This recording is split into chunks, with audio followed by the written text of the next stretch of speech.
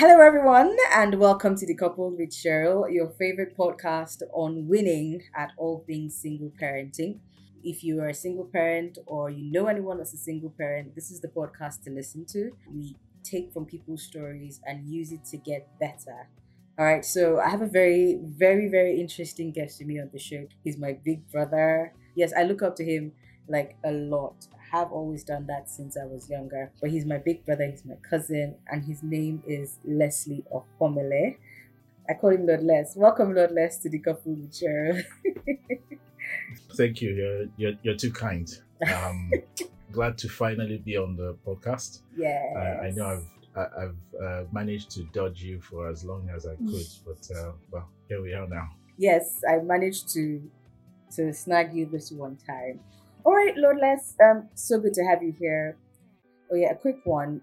For our listeners today, we're talking about raising children. So we've dealt a lot with the single parents in the situation and how they get to be good so that they can raise their kids. But then we want to talk practical steps on how you can actually raise your children. And Lord Les is going to give us a bit of insight because he's had some experience in that area. So please, Lord Les, tell us how you came to be in this situation.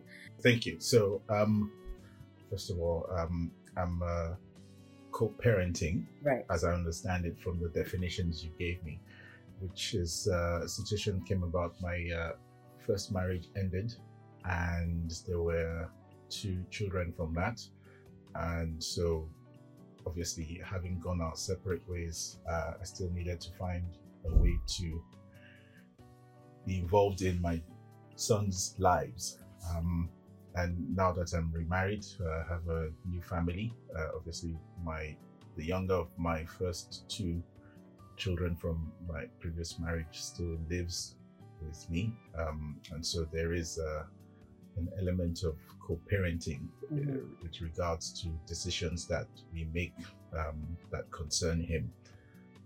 So yeah, that's where my unique perspective comes from as a man who is on the other side of what most people tend to assume that single parenting is a female domain, but co-parenting is very much something that men are involved in as well. And I just happen to be one of those men.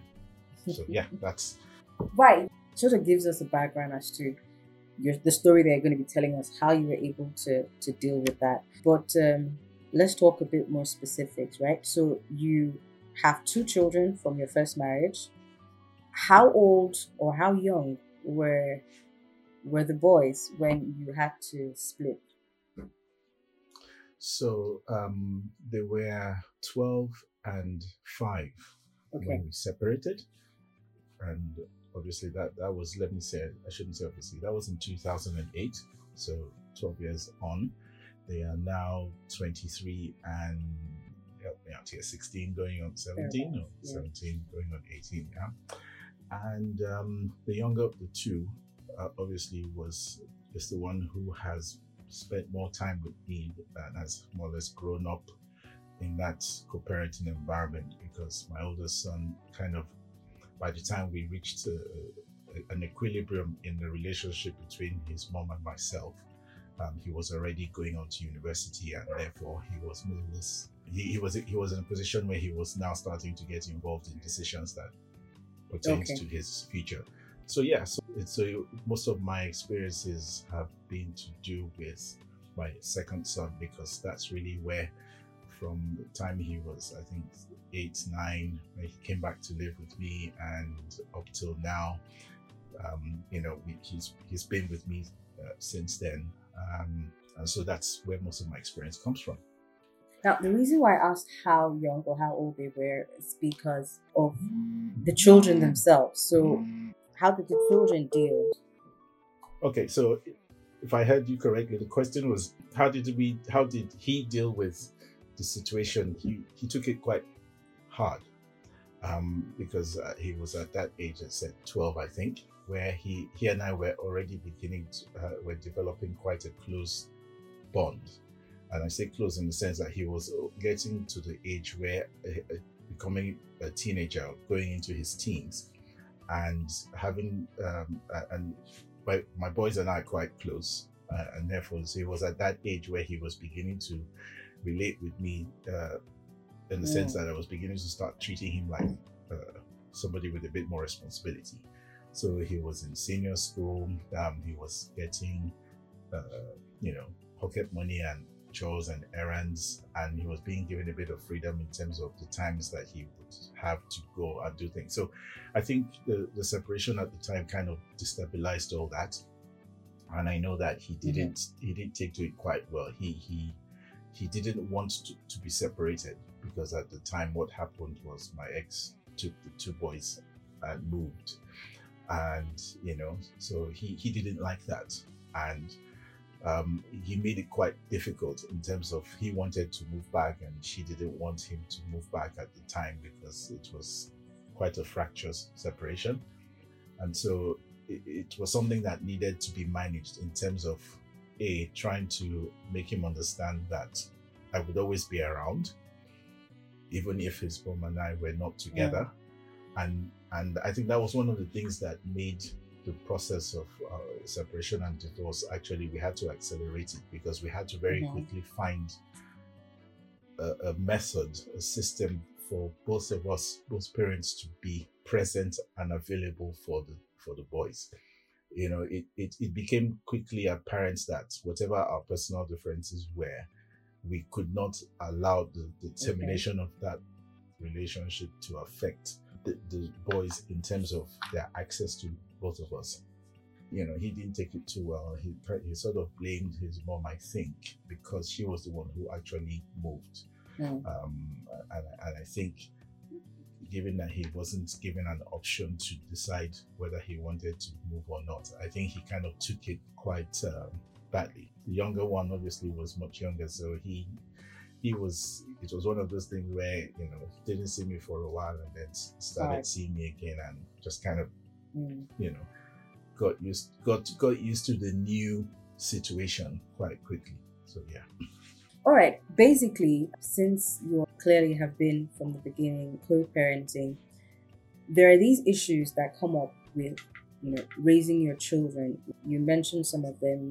When one child probably just didn't understand why. I always say it's a lot easier when the children are younger. You had to deal with that on both sides, so with a much younger child and an older child. But then, were there ever times when, it's really, really difficult, especially when it was a bad breakup. I'm sorry if I used that word. I don't know how else to put it, but co-parenting in that situation, how did that just sort of work? Was it always easy, or did you just sort of find the balance into it? Were there times when you just, maybe like your ex was a problem and she didn't allow you access to the children and things like that? Did that ever come up? I just want to get that understanding, and then we'll now look at how we bring the children back into it. Yeah, so the relationship between my ex and I broke down, which is why it was quite fractious. It became untenable for both of us, and I think it was one of those things that ended on a very bad footing.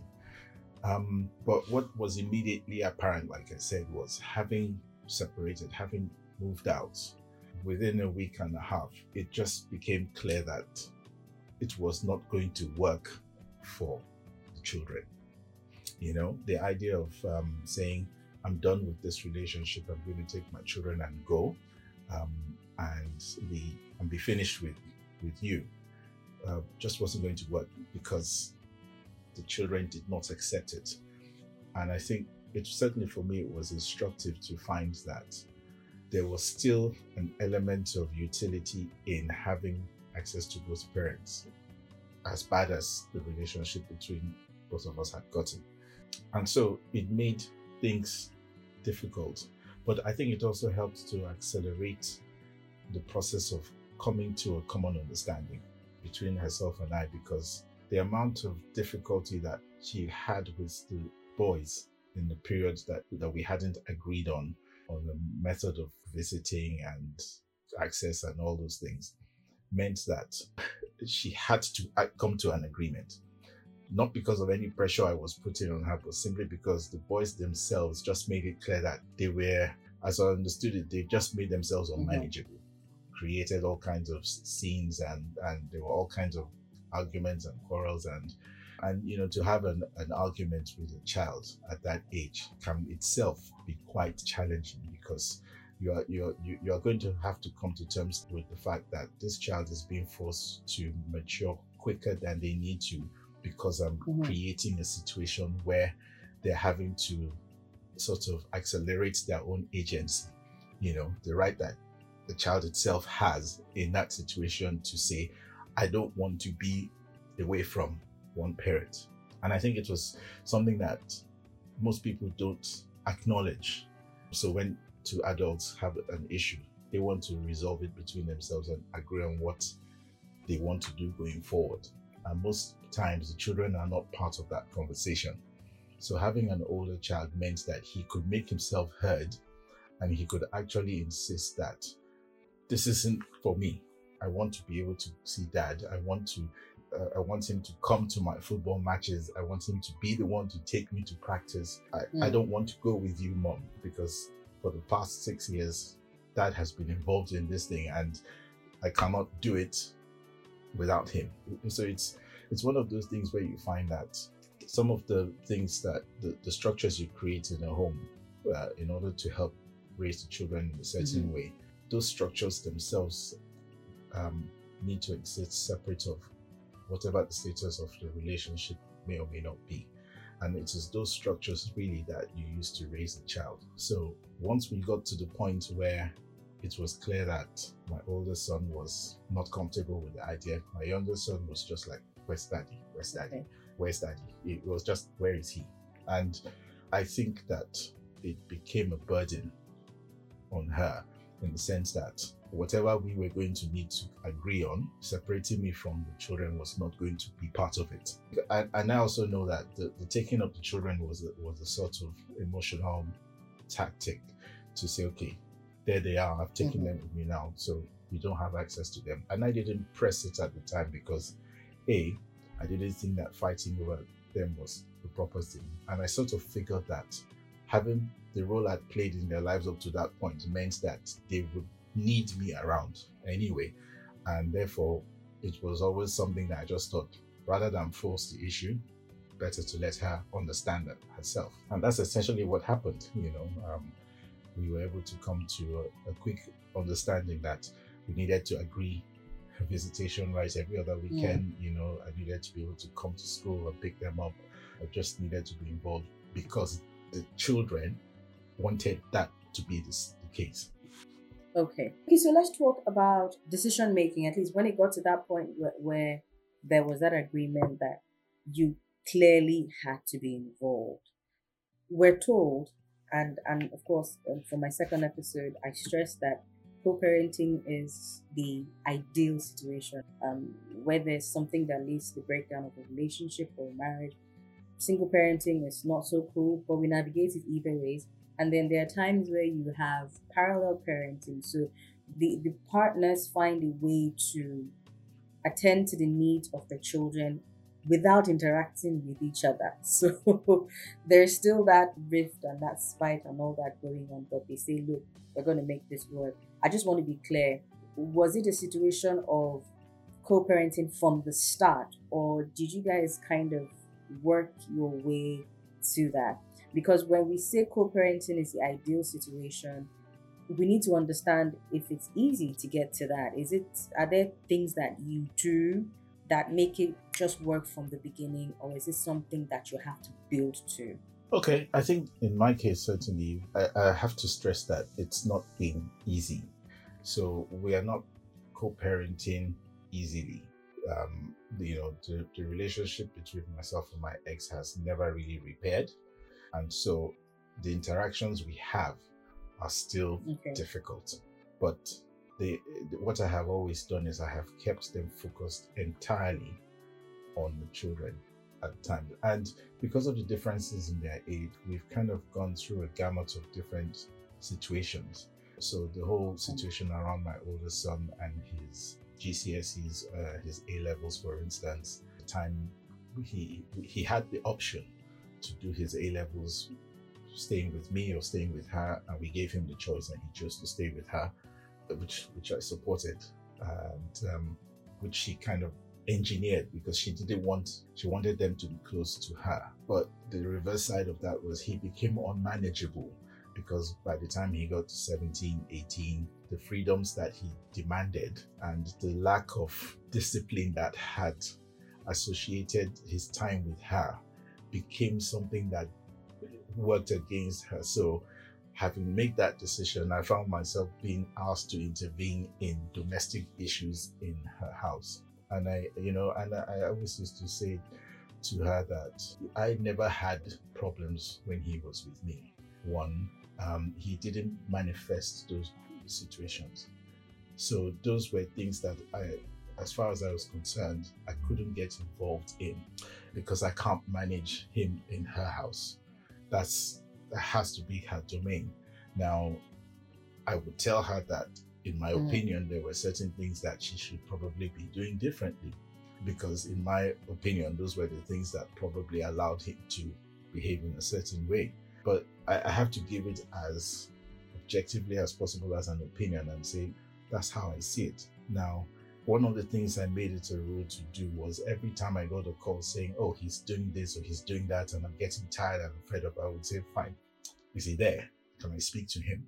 And I made it a point to ask him to tell me what had happened, because the two-sided thing, using emotional circumstances, was something that I learned very quickly to stop doing with my boys, on the basis that I needed them to continue to maintain the trust that we were building up even before the separation, where I said to them it was important that whatever they did or whatever happened, they could tell me the truth.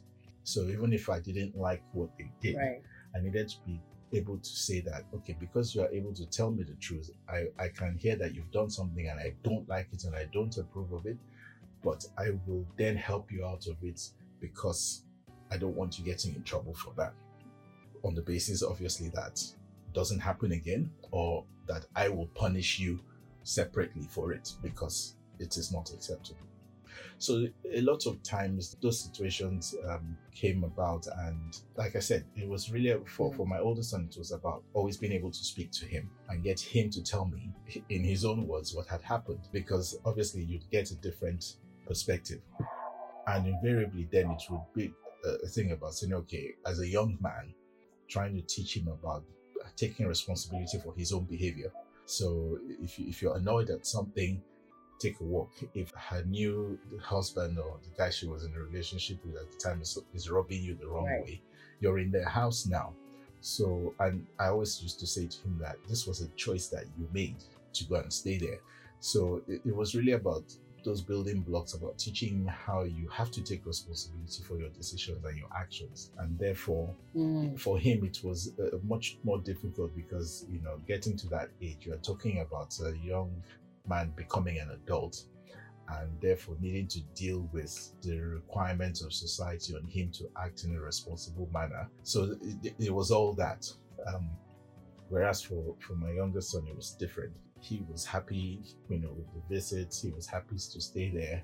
And I was happy to let him stay with his mom until I began to notice dip in his performances at school. So he is also one who started school, who was reading 2-3 levels ahead of his classmates, whose vocabulary was ahead of his classmates. And over, I think, 2-3 terms, it just dipped, just went from being on par with everyone to dropping below the average. And for me, I just felt that was not a good development.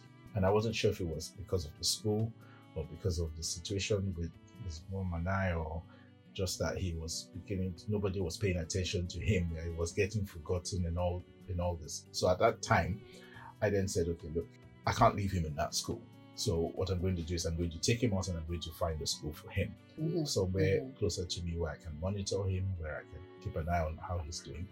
And so during one summer, he spent the summer with me. We went to schools, we did interviews, and he worked very hard to get a place in an independent school Yeah, and so for me, it was a question. It was just a measure of how well he could do if the demand for him to excel was placed on him. And that was a concern I had, that we help our children to achieve things by encouraging them to aspire to achieve things. And so I think it was that the fact that he was able to spend 6 weeks of summer, work hard, take Yeah. 2 interviews at 2 independent schools and get places, that made the decision easier for both of us, myself and his mom, to say, okay, he's done the work, he's got the school, I'm going to be paying for it. So this has got nothing to do with financial, it's for his benefit. I am doing it because I absolutely need him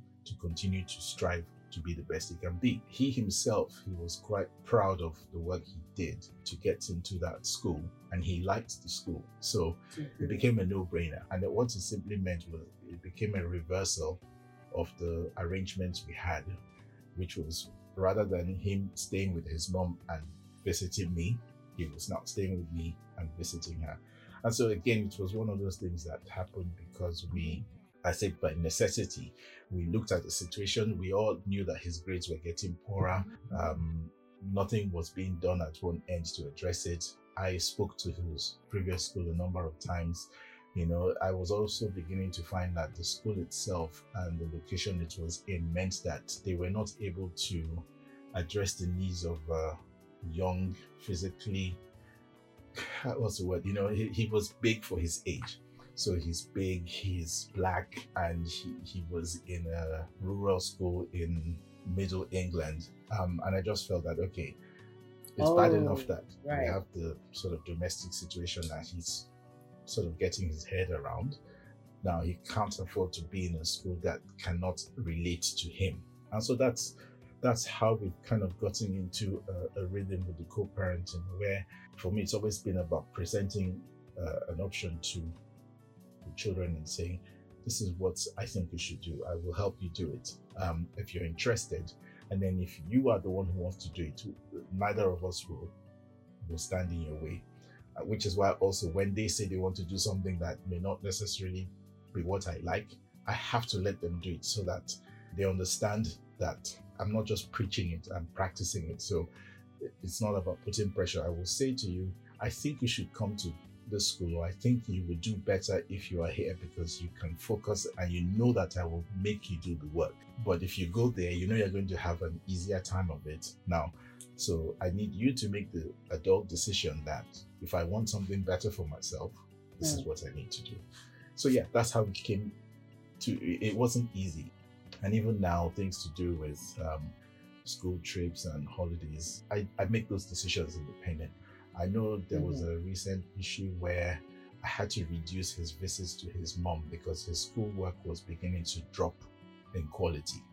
And I said, okay, you know what? You're going to stay at home. You're going to work during the holidays. You're going to read all day to a timetable, and you're not going to your mom's because I can't afford to let you just go and play around all summer and come back, with your head empty. And it didn't go down well. But I said, look, if he doesn't stay and do the work, then once he goes to you for summer, you're going to have to find him a school because I will not accept him staying here and providing substandard work.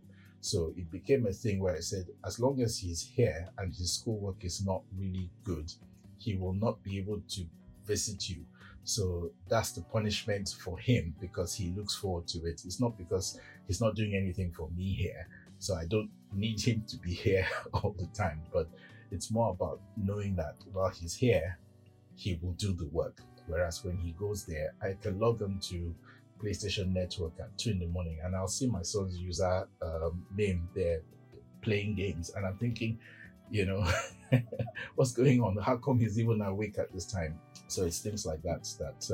Okay, great. So if I were to say that I heard you correctly, your relationship, co-parenting with your ex sort of painted a picture to me like you were the more firm parent, you were a lot more stern, And I don't think disciplinarian is the word to use. I didn't quite hear that, but I heard you talk about how you get across to them and you make sure that they put in the work and all of that. Now, children are very, very smart. They pick up on these things. Did they ever at any point in time try to play on those two things and be like, okay, this is the way mommy is and this is the way daddy is, and so they try and play you guys against each other? All the time, all the time. But I think that's a natural dynamic, whether parents are together or not. So even in a home where you have two loving parents, the children will always try to play one parent off against the other.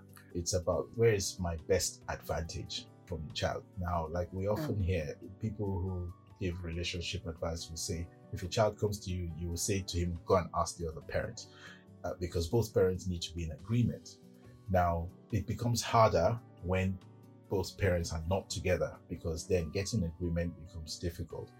And that was one of the things that, but even before we separated, we already had that schism in the relationship.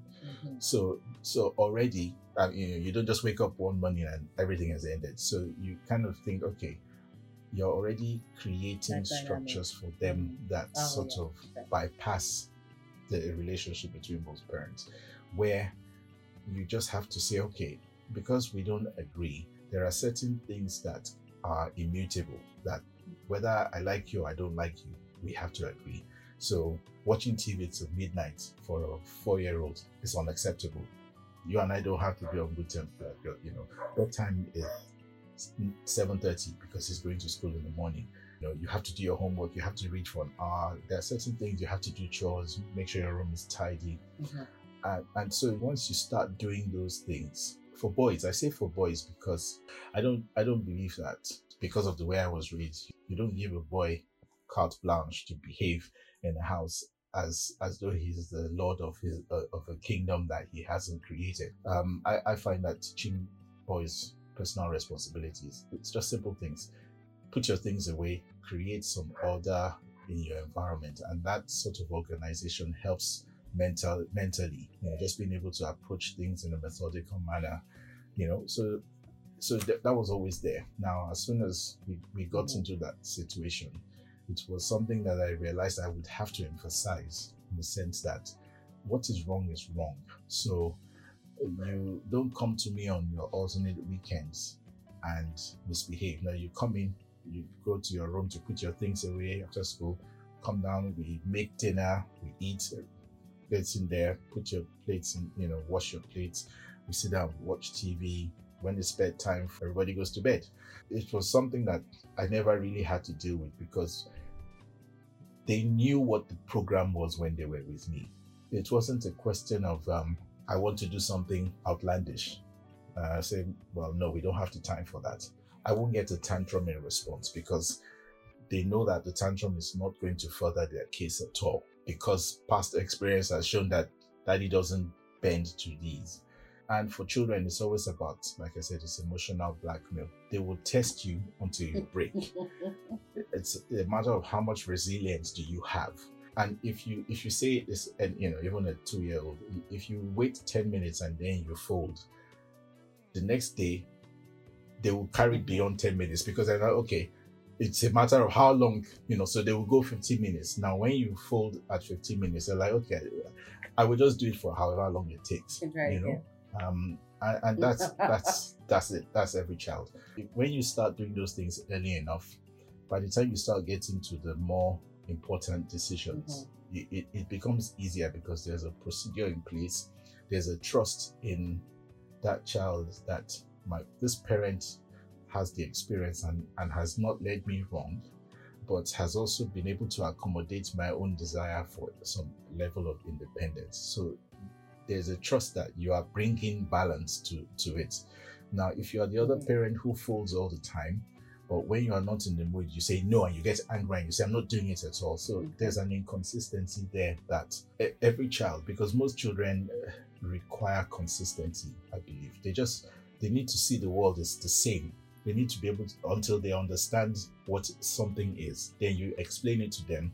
But before that point, you have to present it to them consistently.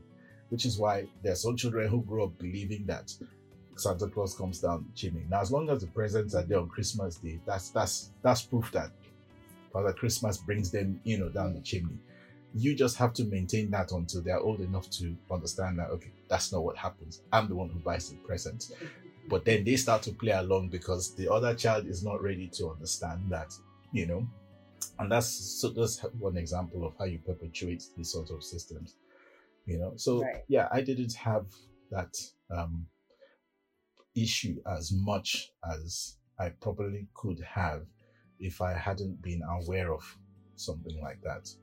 And obviously my own background, as you know, ex-military, meant that I could very easily have been the strict disciplinarian that doesn't tolerate, dissent. But I found that once we were separated, I couldn't take that hard line, I had to make my decision making accessible to the boys so that they would understand what I was doing and why I was doing it. They may not have agreed with it, but they would understand it.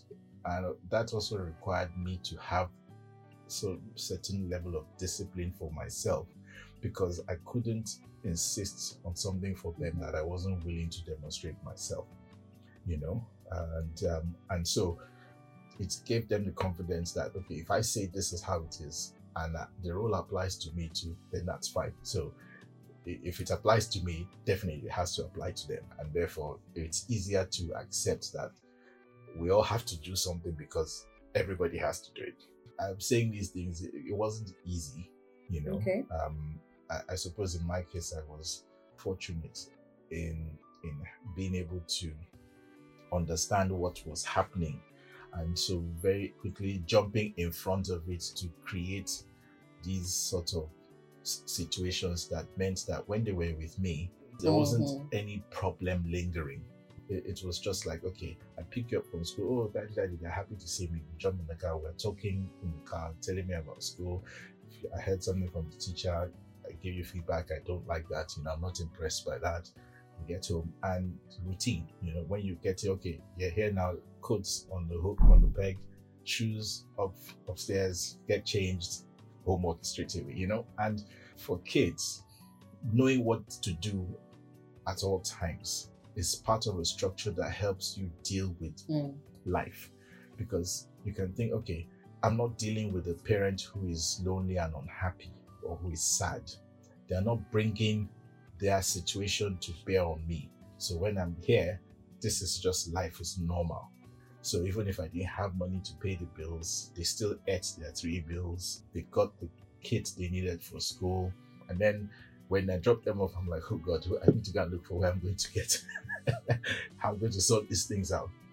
But that's parenting. Yeah, but I wasn't going to mention the fact that it just seemed like you had time for them. I don't know if that was as a function of the type of job that you're working. I don't know if it was because you were like a work from home type of parent. I'm thinking about everything as you're talking about it, and I'm like, okay, the average parent, I don't want to say Nigeria, but most parents are out morning till night. Where do they make out the time? Even if they want to have the children come over or the children are actually staying with them, I'm just thinking, okay, making out time to pick them up from school and take them home and cook for them and do all that. Like, would you say that is what we normally see? Or were you like a unique type situation?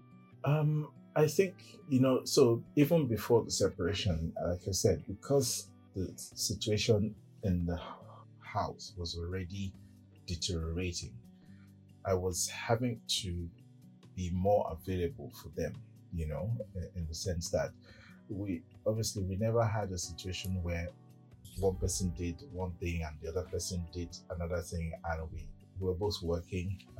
So it wasn't like come home and sit around waiting for food to magically appear. At weekends, for example, the boys were more or less with me. So from waking up early to go for football practice and then go to a match, again, this was the process that had led to them being able to say that they wanted that to continue, even though their mom and I were not together, because there was already a situation where I engaged with them consistently. So that thing of waking up on a Saturday and dad is not there, what are we doing this weekend?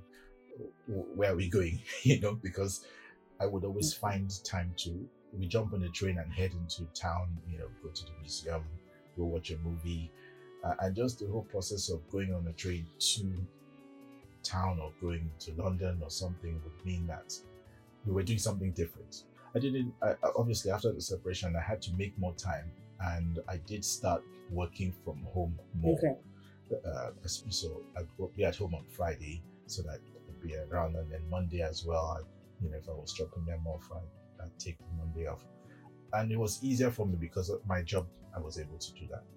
Because what you would typically have is, especially, co-parenting as a father, in certain parts of the world, is the man is constantly just out there trying to make that bread and bring it home, and he may not necessarily have as much time for the kids. So I think what I take from what you just said is you need to structure your life around your children in such a way that, you're a parent, you're already invaluable to them, but then they miss you enough to want to come and be with you, and they want to relate with you like on that level. I'm saying it because I'm thinking here, like in this part of the world, even as a mom, if I were co-parenting, which I'm not even co-parenting, but I'm like, okay, I would be so caught up in wanting to go and make money so that I can fulfill my own obligations to the child.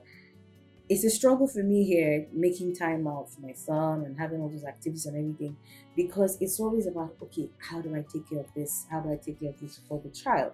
So there's that balance that you have, not just providing for them financially, but emotionally you are there. And it doesn't seem to me like it is what you would typically find in most households. So that was why I asked that question. So my answer to that would be that, we're talking about co-parenting or single parenting or parallel parenting. And we're making it seem like the key there is the parallel or the co or the single, whereas the parenting is what is the issue. Because making time for your child is parenting, whether you're doing it in a normal family unit with a mom and a dad or single. So, and that's what I mean, that it was something that was already in place before we separated. So what the actual engagement with the child for me as an individual is something that is continuous. So I get that. I suppose that's where the challenge is in some forms of modern parenting coming, because obviously when there's a separation, then some people choose not to keep that engagement, which puts the burden on the other person who has the child. And to be honest, my current environment makes it easier to create diversions or events that you can use to engage a child easily. Whereas in Nigeria, for example, there are not as many opportunities to do that. So for me, coming home, and if it's summer and I know that, okay, I'm home at 6:37, but it's going to be daylight till about 9:30, I can say, get your vibe, let's go for us. And just doing that is time that you spend with the child, especially if the child enjoys doing it. So that's the difference, I think. And obviously, it's not as easy to keep that engagement. And I think that's where the challenge comes, when you start having single parents challenges, because the other person is not involved. Right. All right. Thank you very much, Lourdes. We've spoken quite extensively, and I did get a lot of things from you. Thank you very much, Cheryl. It's been a pleasure. All right, guys. I hope you absolutely enjoyed that. See you at the next episode.